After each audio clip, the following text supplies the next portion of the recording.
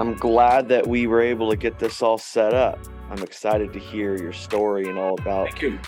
the toys that you've created.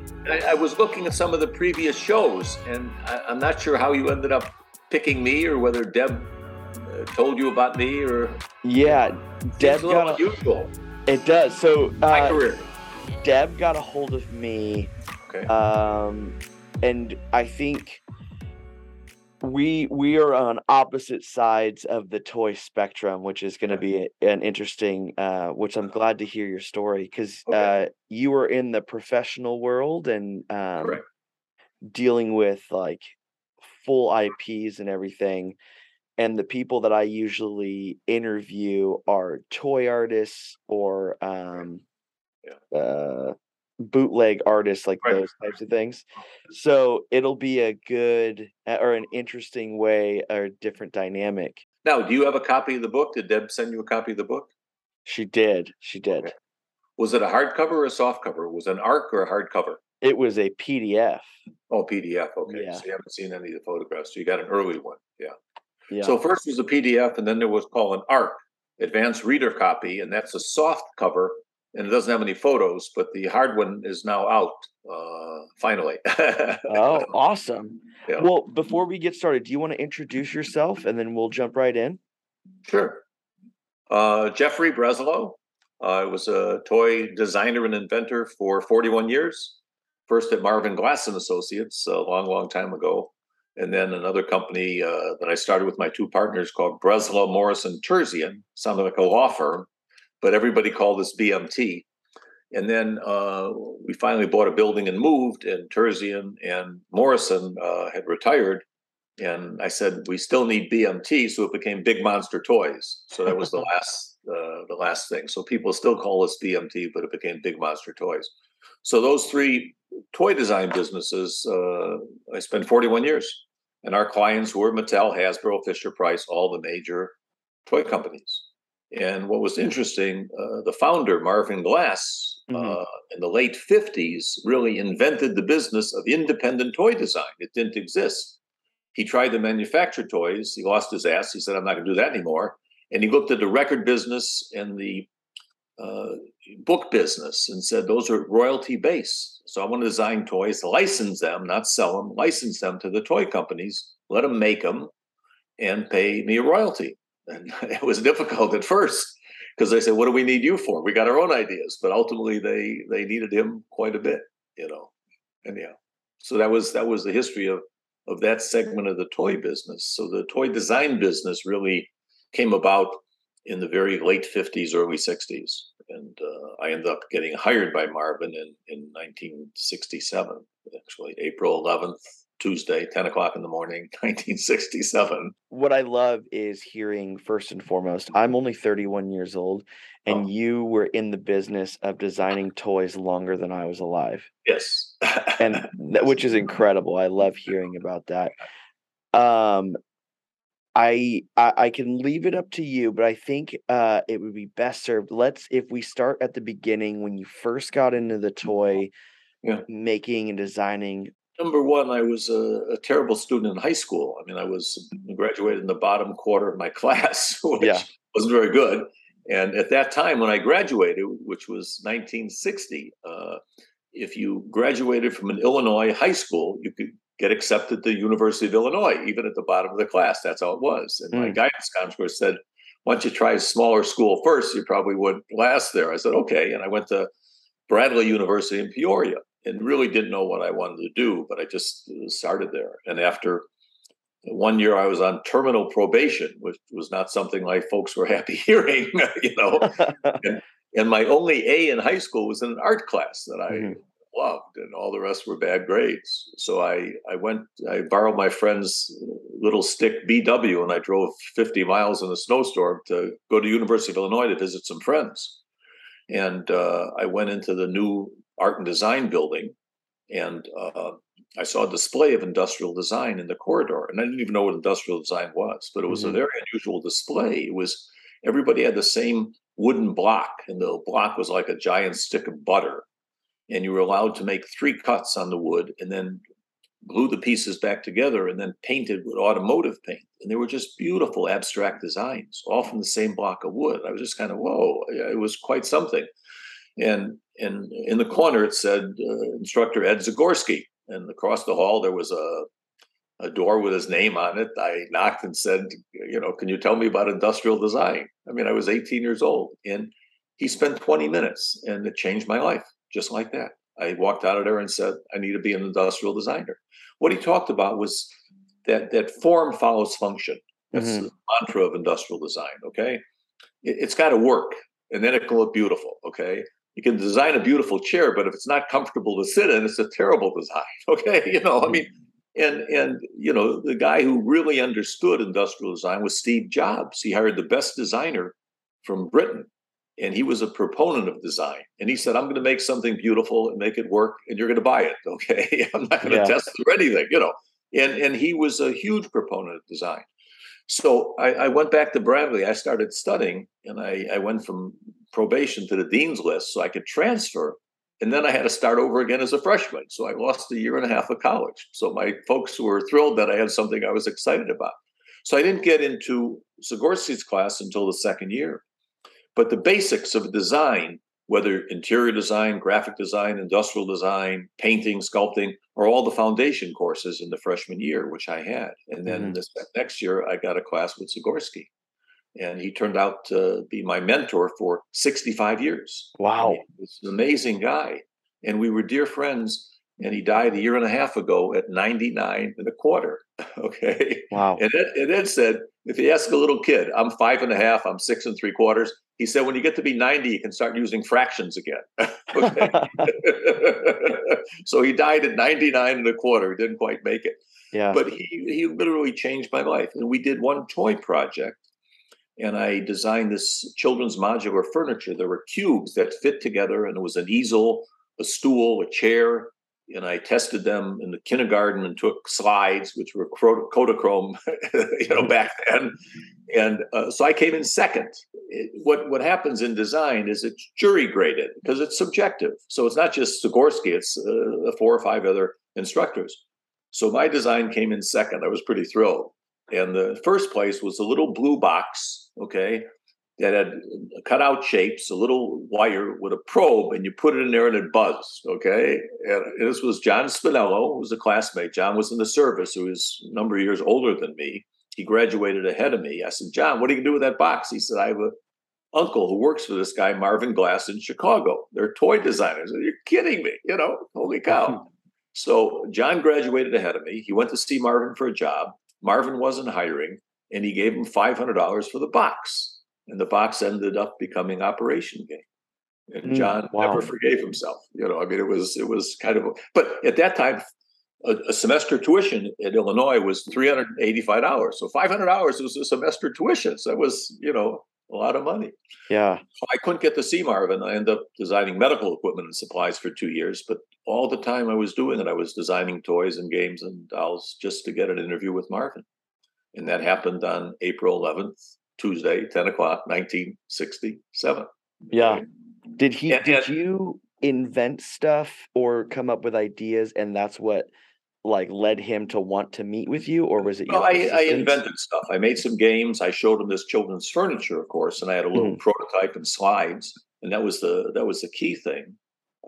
And at that time, I was making at American Hospital Supply Corporation $5,200 a year. It was what I was being paid. A brand new car my dad bought me for my graduation was a brand new Chevy Biscayne, was $3,400 for a brand new car. When I got married, our apartment was $135 a month rent. Anyhow. So I practiced in front of a mirror saying $10,000 a year, $10,000 a year, because that's what I wanted. So when I got this interview with Marvin, I read everything about him in the magazines. There was no computer, no nothing, no internet. So you want to do research, you went to the library and you looked up periodicals, which were bound magazines, leather binding, and I looked up all the articles on him and what a wild and crazy guy he was, but I wanted to work for him. And so he liked my stuff. And this is all in the book. Yeah. He liked my stuff. And he said, what kind of money are you looking for? And I said, looked him in the eye. I said, $10,000 a year. He says, that's a lot of money for a kid your age. I said, Marvin, I'm worth it. He says, okay, you got the job. I ran out of there. I was jumping up and down like a crazy kid. So I started working for him. And what he did is that he couldn't build anything himself. But industrial design, you learn to build prototypes. You work on machines, you can build stuff. Mm-hmm. And what Marvin did is he never made a drawing for a toy. If it was a toy, a game, a doll, a vehicle, you made a prototype. Because if we showed a client the drawing, he said, I like it, make it, So we were very proficient at making beautiful prototypes of toys and games and dolls and vehicles and everything. So that's what we showed our clients. And what Marvin did, if you were there 1 week and you came up with a mock-up and you went in the conference, you went in the conference room to pitch it. He didn't take it away from you. You sat in front of the vice president of a big toy company and you were wet behind the ears and you showed your idea. Wow. And the client looked at it. He says, nope, terrible. Next. Okay. Okay. Or he said, wow, that's terrific. I love it. Creative people. You can't give somebody a raise and say, be more creative. That doesn't work. I mean, creative people are driven by applause. You like the design, you like whatever it is. I mean, the music, everything. So he knew if you weren't in that conference room, the next client, you bet your ass you started working harder and coming up with ideas. He didn't have to tell you what to do. You knew what the prize was. The prize was going in that conference room and pitching your idea to a very big toy executive from Mattel, Hasbro, Fisher-Price, all the toy companies. Mm-hmm. And they came in to see us. We were that good. We didn't go out selling. They came into our office in Chicago, which was pretty unique. And we treated them. Marvin had a driver. He picked them up at the airport. We had a chef. He made lunch. I mean, it was a whole big to-do. But it ended up becoming very successful. And I found I was very good at coming up with more game ideas than toys or dolls. I had another partner, Ruben, who was a mechanic and a doll guy and a mechanical doll guy. I had another partner, Howard Morrison, who did everything. Howard was the most brilliant toy designer there ever was. Okay. Yeah. He did toys, games, dolls, plush, ride-ons, vehicles, electronics. He did Simon. He did the Mickey Mouse phone. He was just a rare guy. I mean, he was just brilliant and a childlike. I mean, he had a child's imagination, So that was the thing. So about a year and a half after I was there, Marvin called me in the office and said, sit down. Oh, okay.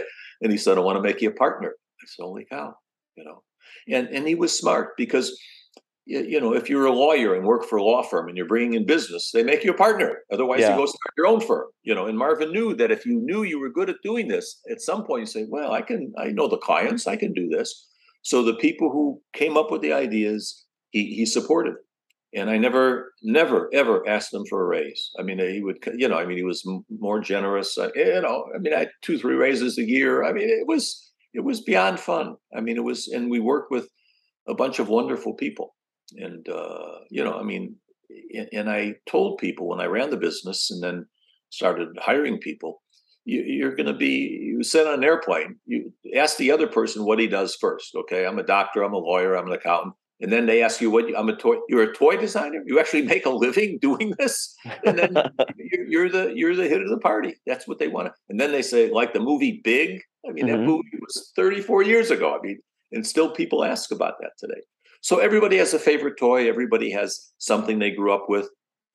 And I did an interview a couple of weeks ago, and the guy said to me, my favorite toy was Evel Knievel motorcycle. And my brother and I used to fight over the motorcycle. And I said, well, you must be in your early 50s because that's when the thing was done. And so Marvin didn't believe in licensing. At that time, we didn't do anything tied up with Disney or Sesame or any of the properties like that. Mm-hmm. He thought our ideas were strong enough. But we met Evel Knievel, and we were all kind of blown away by him. And we signed him up, not even knowing what we were going to do. We ended up making this motorcycle for Ideal. It was a huge success for us. We did Simon at the early days, beep, beep, boop, boop. Oh, yeah, yeah. A huge thing for us. I mean, we did Ants in the Pants. We did hundreds and hundreds of games. But the creative world in which we were in is built on failure. Okay, you got to fail. You're making music, you're doing movies, television shows, theater, dance, toys. It's fail, fail, fail, fail. Okay, a very small percentage make it, and that's a difficult thing for certain people to accept. You're going to fail way more than you're going to succeed. I mean, how it is. If you were to say how many of your ideas from toys, games, any of those ideas, like a percentage of how many failed versus how many succeeded, what would you say? Probably 90% fail. Wow. Okay. Well, every time you started an idea, you got a job number for it. Okay. And you logged the time. The only thing we had was time. And if you spend too much time on something, it's just gone. Okay. Yeah. We had very little material costs. We had a machine shop, stuff like that. But our biggest cost was time. And you had to realize now every idea you have is going to be the next greatest, hottest idea. And then you work on it 2-3 days and, well, it's not so great anymore. You have to self-evaluate. I mean, but unless you have the enthusiasm, you got the greatest director, the best movie stars, the greatest screenwriter, and it's still a flop. Okay. Yeah. I mean, it happens. I mean, that's the nature of it. And you cannot test. I mean, Steve Jobs said, I don't test anything. I make something you want and you're going to buy it. Okay. I mean, that's what it was. I mean, he didn't test. I mean, if Mattel had tested Barbie in 1958 with mothers, they would have said, you're kidding me? I'm going to buy that sexy little doll with big boobs and little feet for my daughter? Never. Okay. Never. If you would, Cabbage Patch, the doll experts, Mattel, Ideal, the ugly doll never sell. Okay. Yeah. Ugly doll. Okay. Ugly doll. Nobody, and you're going to make every doll a little different. Impossible to do. So Coleco, who never made a doll before, figured out how to make one, color eyes, color this, color that. They were all a little bit different. And women waited 5 o'clock in the morning to buy that thing, Rubik's Cube. $10 for a puzzle. Puzzles are $2. And 99% of the people could never solve it. And it was one of the bigger things around the world. So you can't test. If they could test, no studio would make a bad film. Nobody would do a bad play, a bad record, a bad book. So it's that type of industry, and you have to have a gut feeling for it and accept failure. So we would come up with 700 ideas a year, maybe work a day or two and that's it. Maybe we'd show to clients maybe 100, 150. We would license maybe 30 to 40. And 5 or 6 would pay for everything. That's how it worked, That is an incredible ratio. Like 7, I get upset if I can't create like a certain amount of toys a year or do whatever I'm doing. 700 ideas. Wow. No, I mean that's what it was. I mean, it was just this is all the categories. We did mechanical dolls, toys, games, ride-ons, vehicles, plush.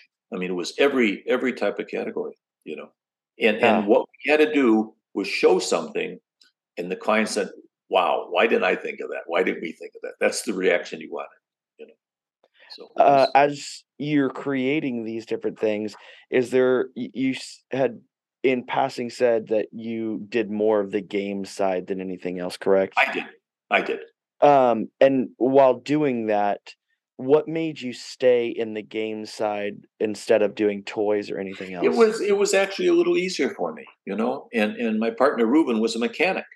And he didn't do the games. He just built stuff, mechanical dolls. I mean, that skated, that did somersaults. And, we had a very good partnership because, number one, we recognized our strengths and we recognized our weaknesses. And if you have partners, that's an important thing to know what you're good at and what you're not good at, and accept that. You can't do everything.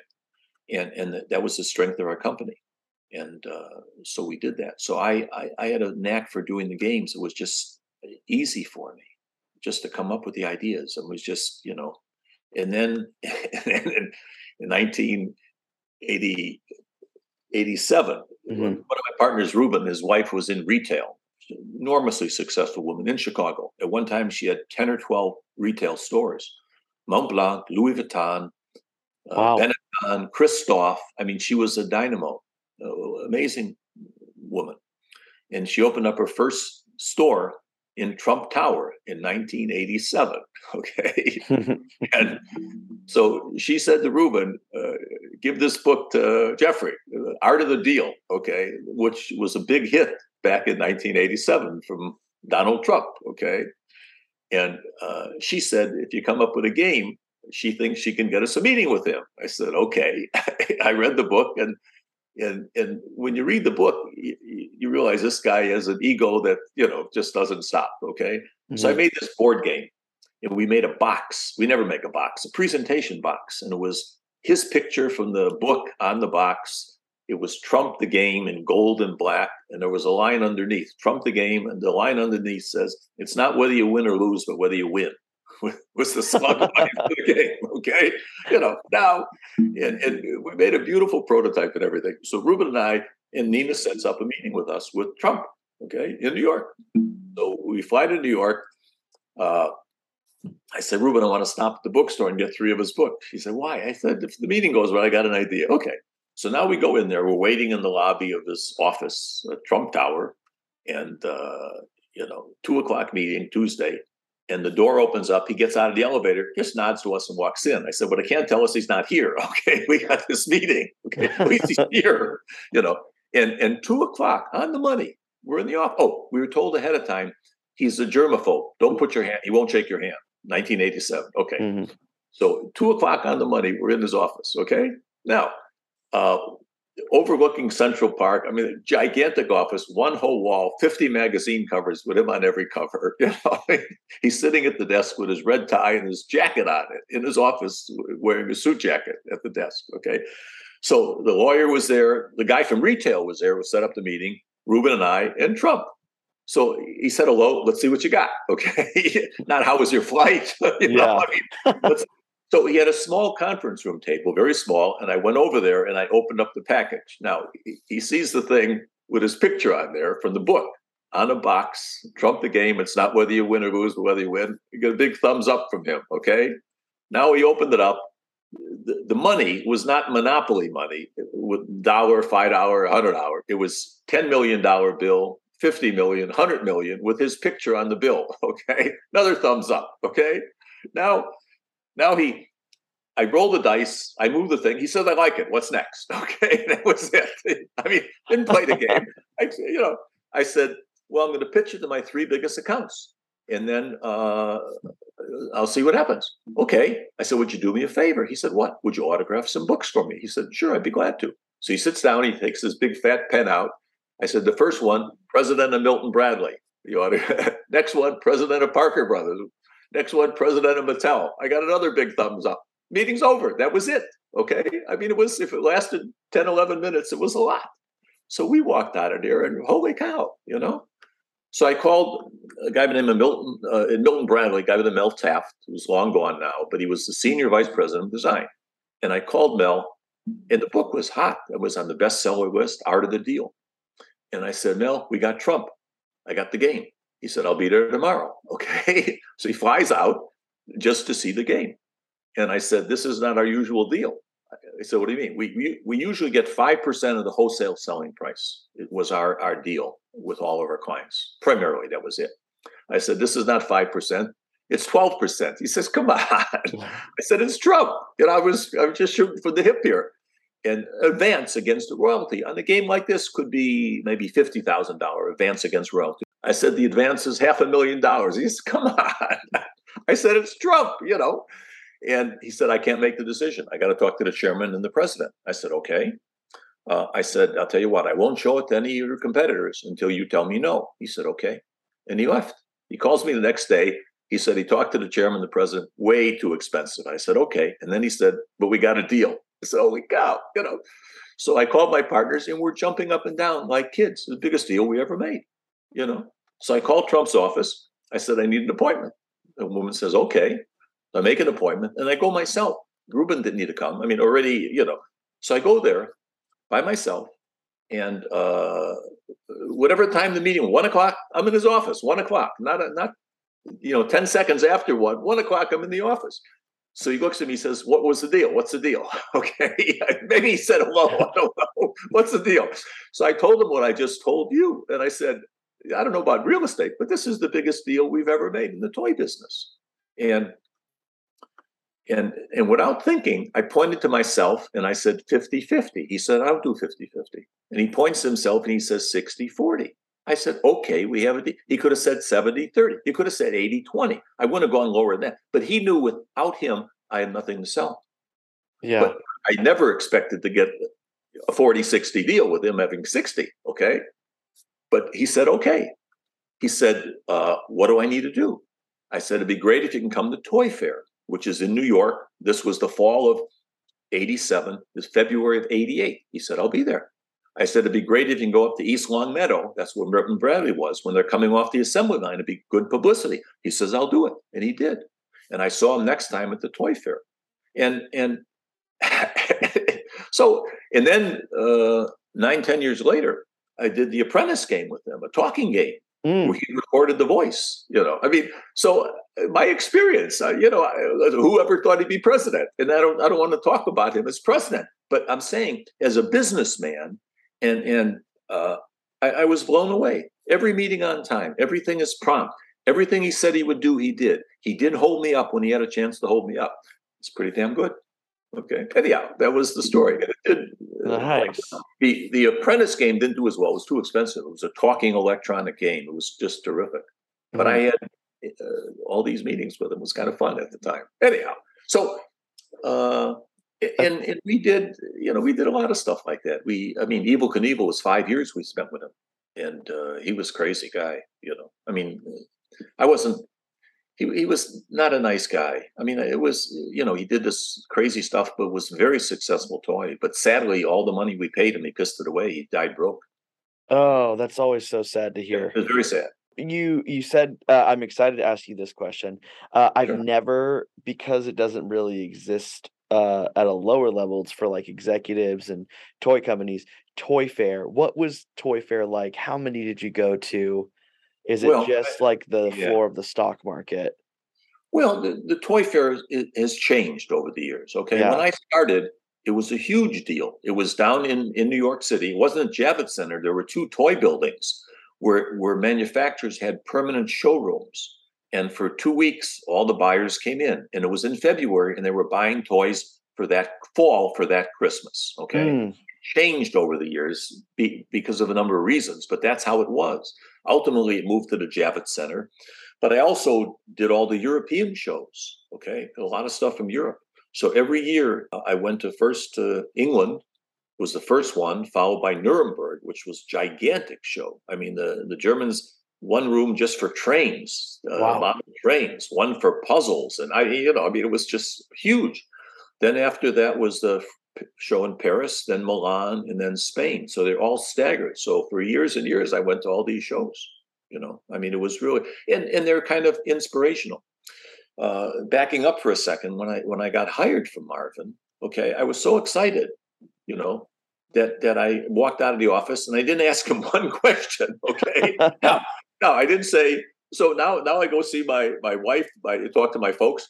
Do you have an office? I don't know. What do you do? I said, I don't know. Vacation? I don't know how much vacation time. You have health insurance? No, I don't know. So I was so excited I didn't ask one question. But what is your job actually? What are you doing? Yeah, the toy designer. So I had a week, and I went to Toys R Us. Okay, there was a big Toys R Us where I live, and I spent most of the day there. And after about an hour, the manager came over to me. He says, "Can I help you with something here?" I said, "Well, I just got this job, and these toys right here are designed by Marvin Glass right here in Chicago." He said, "You can spend all day here if you want, just looking around." So I was there every day. And when I was running the company, if somebody was in a slump, I said, take the afternoon off and spend the entire afternoon at Toys R Us. You'll come up with ideas, walk around, look what's there. And the hard thing is, how am I going to come up with something new? Look at all this stuff, but you will. So, it was that type of thing. But so everybody that worked for us had a little, they collected comic books. One guy he collected Barbie dolls. There was another, guys had trains. Everybody had a little something that made them, interested in doing this. Yeah. And if you wanted to do this, it was the best place to work. Because if you went to Fisher Price, you only did preschool toys. If you went to if you went to Parker Brothers, just games. If you went someplace else, just dolls. If you worked for us, you could do anything you wanted. Okay. And Howard came up with a Mickey Mouse phone, telephone, real phone. And we didn't have so we found a company, not AT&T, that made the phone. We went to AT&T and they said, well, that's a toy. No, it's a real phone. It works. Mickey's hand goes up and it turns it on.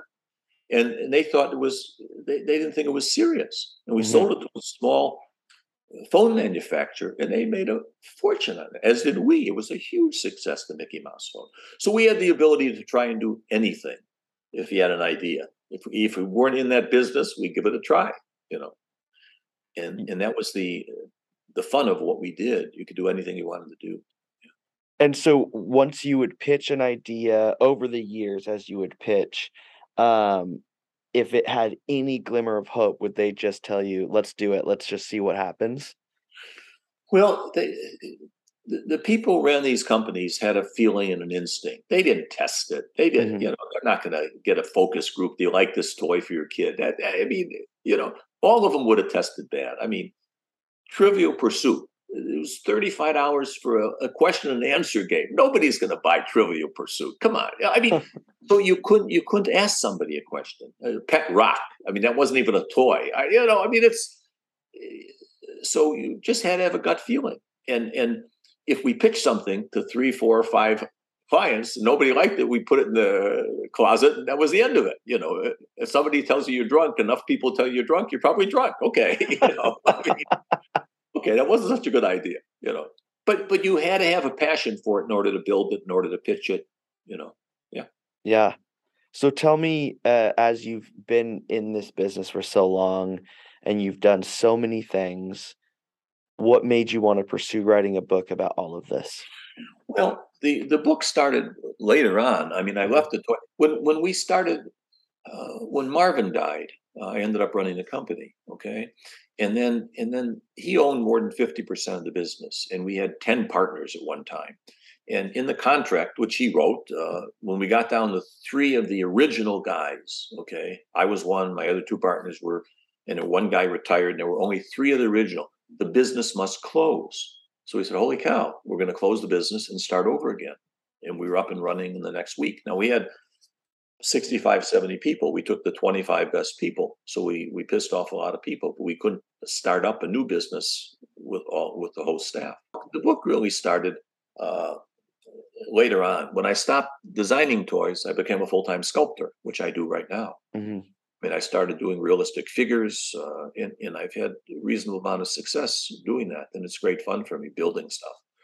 But the book idea kind of came about because my father's father, came from Kiev. It's Kyiv now, but it was Kiev when he came from there a long time ago. And this was in the early 1900s, maybe 1905 or 6. And his parents put him on a boat to go to this new country, America, because things were so bad in Russia, especially for Jewish people at that time. It was hideous. And so at 17, he left to start over again on his own in America.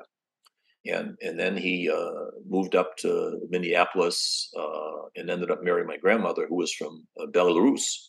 So I had 3 grandparents from Russia, 1 from Belarus. And so my grandfather taught me how to drive a car. I went fishing with him. He worked in my dad's factory packing boxes. So he was just an amazing guy, And on my 21st birthday, he dropped dead of a heart attack. He wasn't sick, boom, and it was over. And I never asked him any questions. I never said, what was it like? How did you do that? How did you have the guts and courage to do this? I never, 21 years old, So now I have 3 sons and 4 grandsons, okay? And I play with them. They like that. But nobody's asking me questions about my life. They're just not. And I had a rather interesting life. So the motivation for writing the book was actually a gift for my 4 grandsons, who are now 14, 12, and then 9 and 6, So that was the motivation more than anything else.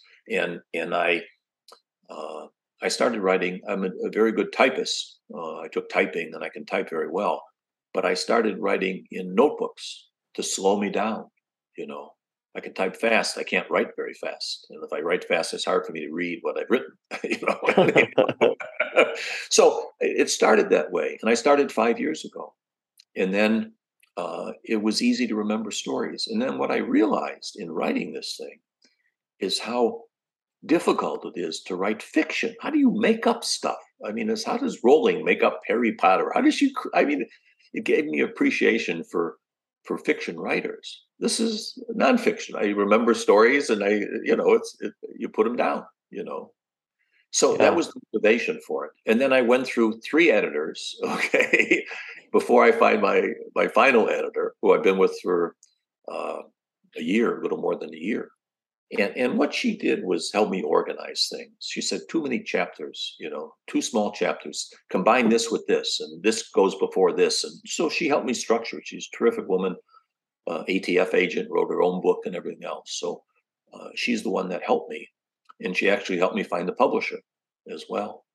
So, and then I went out on my own to find Deb, her company, and I interviewed a bunch of PR companies and ended up picking one, and so I've been working with them. That's it. It's such an incredible lineage of your work, and it's awesome to hear that you did this to give to your grandsons. I think the toy dynamic in the game world, it has shifted so drastically Very between when I was a kid and now. And just I work with middle school age students, and none of them are picking up action figures. None of them want to play board game. It's just such an interesting dynamic. the games are coming around a little bit. I Okay. mean, I think that families and people realize that sitting in front of a screen and playing a game, even if you're playing with somebody on the other side of the country, is too solitary. There's not interaction. I mean, so I see a resurgence in board games, people doing that now, which I'm Yeah. glad of. I think that games teach you something and teach you how to win, teach you how to lose, teach you some strategy.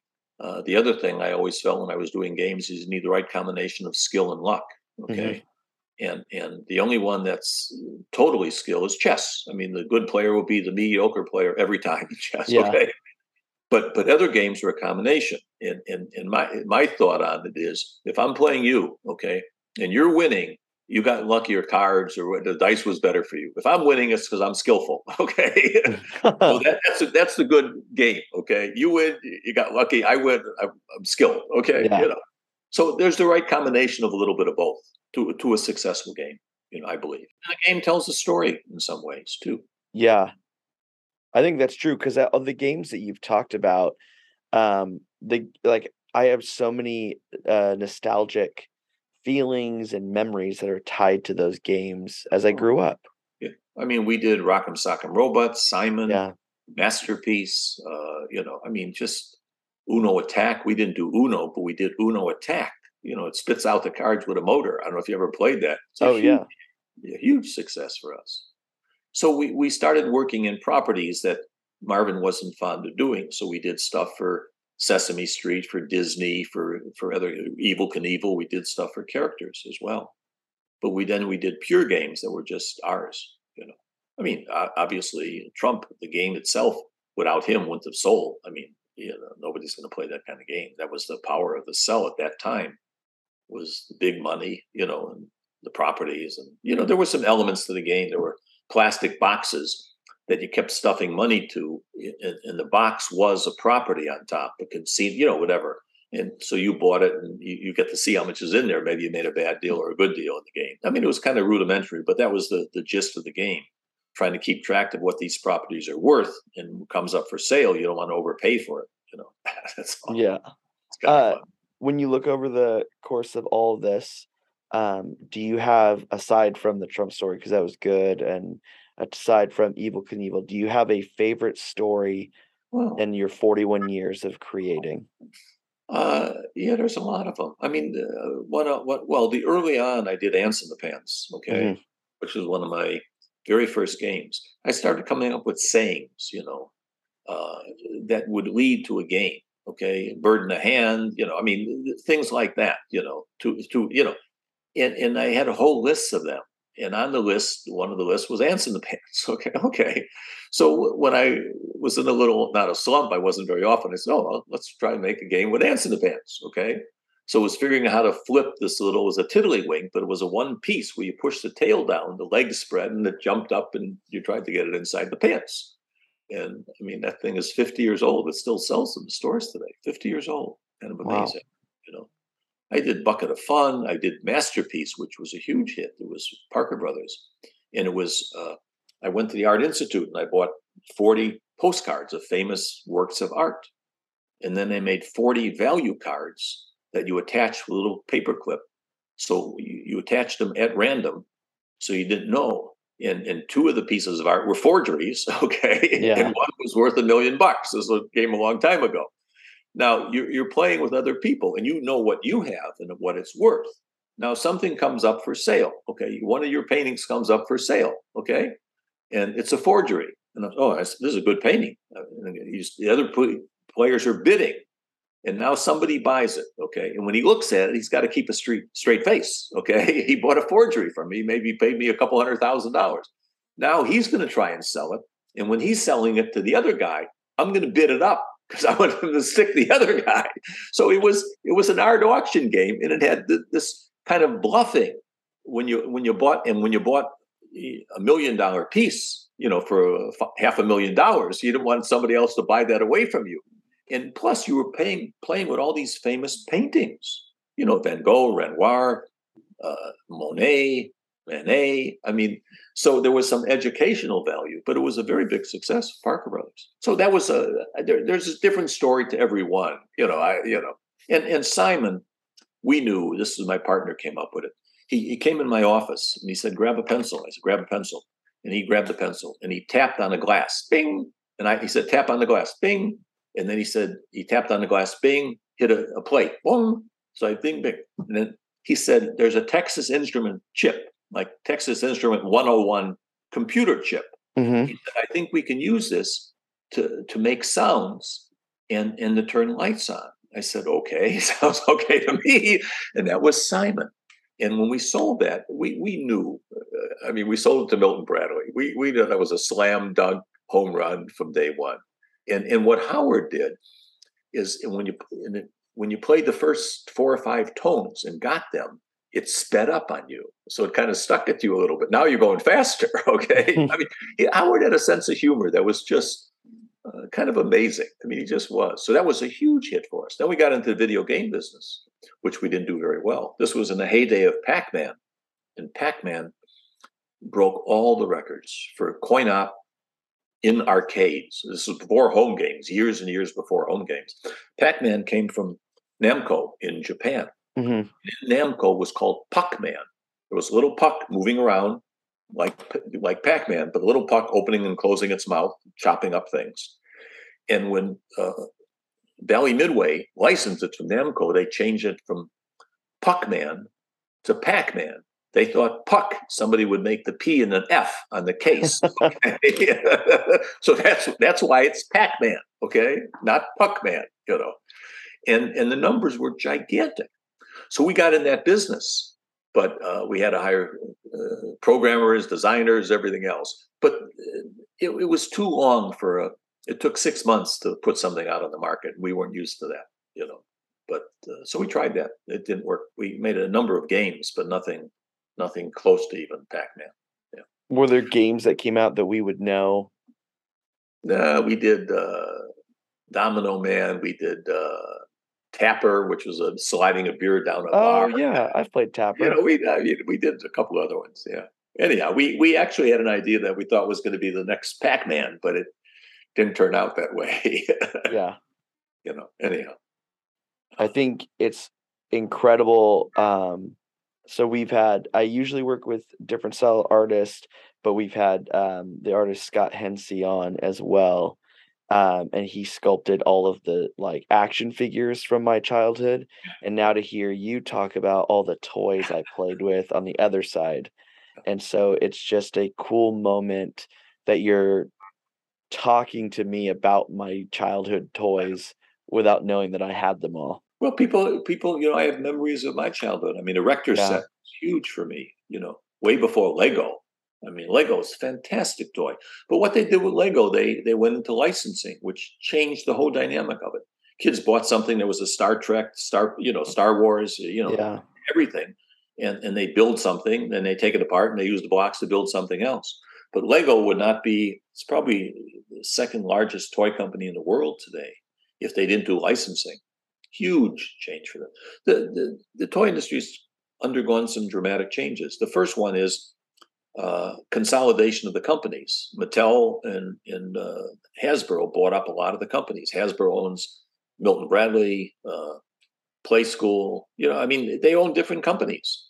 So that changed the dynamic. The second dynamic is that because of computer games and phones and everything else, we lose our consumer at a much younger age. 12-year-old isn't playing board games anymore, but they used to. They're playing with other stuff. Next thing is that the consolidation in the retail. Amazon is the biggest toy seller in the world today, and you can't walk down the store and see things on the shelf there. Yeah. It kind of gets lost a little bit. So big. And the other thing is electronics is in everything. Preschool toys, play music. Everything talks. So it's a very different world out there in the toy industry. Not to say you still can't be successful in doing it. You just have to recognize that it's different. Things aren't the same anymore. Wow. I usually close out episodes and interviews and things by saying plug all the stuff, but plug the book more than anything else. Exactly. That's what I want to hear about. The book is really, what I'm trying to do. And I think that,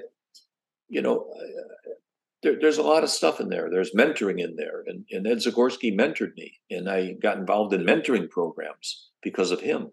And the mentoring is a very important process in development for people. And it only works one way. Ed talked to me for 20 minutes. I walked out of there, and he never thought about me again. I was, it's just this young kid who came in and he gave me his pitch and everything else. Yeah. But I walked out of there, said, I want to study with this guy. And when I finally got him, I didn't let go of him. And that's what you do for a mentor. You hang on to somebody and don't let go. It's not, he wasn't looking for me. I didn't even know I was looking for him. But when I found him, I knew that's who I wanted in my life. And we became very close friends. And I actually, he married a woman about my age, but they were married 30, 40 years. He married her when she was in her 20s and he was 39. They were together a long time, but she called me. We knew he was dying, and I ended up writing his obituary, which was huge for me. Yeah. And I had no idea when I wrote this whole thing and I put it in the Tribune. They told me how much it was going to cost to run the obituary. They said, "Do you want to cut it back?" I said, "Absolutely not. It's fine just the way it is." Yeah. So please plug the book, where we can find it. Everything. Find it on Amazon, biggest bookstore in the world. It's on Amazon. There we go. It'll be. You can buy it now. You probably won't get it for another week or two. Okay. It put it on there in June, saying end of August. So people typically don't like to buy books that they don't get right away. You got to wait for something. So we're trying to not do too much publicity until you can actually get it on Amazon. And then I've got a couple things I'm doing in neighborhood bookstores. I'm doing a bookstore in Milwaukee. I'm doing a bookstore in Chicago. Well, I'll go and sign things and everything else. But it's the publicity is a building process. You have to put the time in. And it's interesting. I said to Deb, because I get 3-4 emails from her every day. You want to do this thing? You want to do this thing? And holy cow. And I said, is this typical? She said, not really. I said, tell me about it. She said, if you did a diet book, okay, you did a book on being happy. You did a book on a cookbook, how to make money in the stock market. She rattled off a bunch. You're in a category where there's not a lot there. I would be very hard pressed if you had a how to be happy book, the next new one. Okay. How to lose weight. So you're kind of in a category, not only a lot by itself, but that when you see the cover of the book, what's on the cover? It's Simon, it's Operation, it's Uno Attack, it's Gestures, it's so when you see the cover, you play with, unless you're 25 years old, okay, maybe still you play with Operation, some of them, Simon. But most people will look at that cover and say, that was one, I know that game. I played with that game. So that's what I want. That's the grab for people, is that it brings back a childhood memory and maybe an adult memory of doing that, which I think is very important, That's so exciting. And I can't wait to read through the book. I'm probably going to read through it a couple times because anything that has to do with the toy world, I'm all about it. We had a tragedy at the company, a long time ago. We had a killing at the company. I stepped out of the office for a phone call. Otherwise, I wouldn't have survived. Yeah. We had somebody who worked for us for 7 years who came to work one day with 2 guns and, hope was planning on coming up to the office and seeing all the partners in there. And I had just walked out. The meeting was over, and there were only 2 partners left in there. But he shot and killed the 2 partners. He killed the young girl that worked for her. He killed some other people, and then he got to his own office and he shot and killed himself, and it was over. But this was a guy who worked for us for 7 years. Quiet guy, electrical engineer, just got a raise. There was no indication of anything. And people say, how could you not know? You don't know. I mean, you simply don't know. The difference today, as opposed, this was 1976, July 27th. So it was just the 47th anniversary of the shooting. So my whole life has been a gift. If I didn't take the phone call, I wouldn't be here. Yeah. My 3rd son wouldn't be here. My 2 grandsons wouldn't be here. You realize how precarious life is. And I thought, I was 33 years old. I thought, I was in control of my life. Wasn't in control of my life. Things happen that you're not in control, And the difference today is that everybody knows about it everywhere in the country. Okay. At that time, people in Chicago knew about it. Maybe other one-day stories someplace else. But so it was, and I was the youngest partner by far, and I didn't want the job. And one guy who wanted it, nobody wanted him, so I got the job by default, running the company. And it was tough. The business we were in, toys and games and dolls, getting things going. But we managed it, Yeah. And you have to, But it's the other thing is, people said, "Thank God you were, you got the phone call. Thank God you weren't killed." And I said, if God takes credit for saving my life, He's got to take the blame for the people who were killed. How does one get credit without getting blamed somehow? Yeah. And I kind of lost belief. Not that I was a big believer at that point, but I did. I mean, even the school shootings, this one in Connecticut, people went to church to thank God that their little kid wasn't killed. I don't know. Seems a little strange to me in many ways, thanking Him for saving your kid's life, but not some other kid's life. Yeah. That is heartbreaking. Yeah. And it changes the dynamic of how you then work in that business, correct? Well, we actually didn't have a choice. It was a very successful business. We had we were closed from Tuesday to next Monday for funerals. What shocked me is half the people went to his funeral, Al Keller's funeral. I didn't go, but they said that wasn't the guy we knew. Very difficult. Yeah. It goes on in somebody's head. Yeah. And after all these years, do you still relive that? No, you know what? I was lucky enough to find somebody, psychologist, psychiatrist, I don't know, that weekend. And he helped me. I mean, he said, I'll come to the office when everybody comes back to work. He said, the people who are going to have a problem are people who don't talk about it. I was in the bathroom. I went to get a phone call. I went downstairs. Why are you still here? And you got to talk about it and talk about it and talk about it. And the other thing that one of the guys that was shot, the bullet severed his spine. And 3 months, young guy. And 3 months later, he came back in a wheelchair. So he worked for us for another 10, 12 years in a wheelchair. So there was a daily reminder, of what happened. And you have to put that, you have to deal with it. Wow. Thank you for sharing your story today. And Thank you. So one last story. So one of my guys comes in. The guy was a comic book guy when I was running the company. And he said, there's these comic books that are coming out of New Hampshire. And he said, they're a little weird. I said, oh, you can tell me weird. He said, well, there's these 4 turtles that stand on their hind legs. Okay. And they're Raphael, Michelangelo, Leonardo. These are Renaissance. I said, I studied art. I know who they, but no, now it's Mickey, Donnie. I said, you're kidding me. And they're trained by a sewer rat who lives underground in New York City. I said, this sounds terrible. Okay.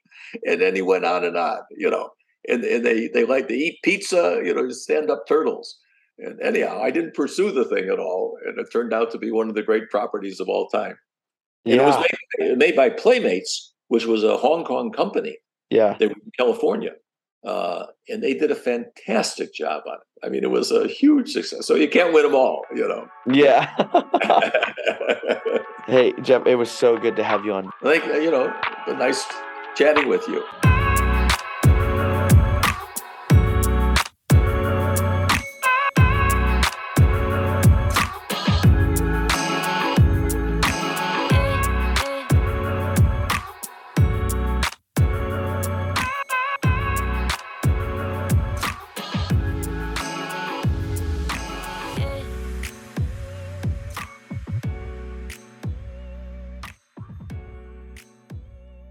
New from Toys on Tap. Next episode. It's great. It's amazing. You're going to want to listen to it. It's not right now, though. You're going to have to wait till the next episode to listen to it. Oh, when's that? The next one. Cool. Toys on Tap. The next one's going to be good, too. So stay tuned and listen to that. Toys on Tap. Awesome.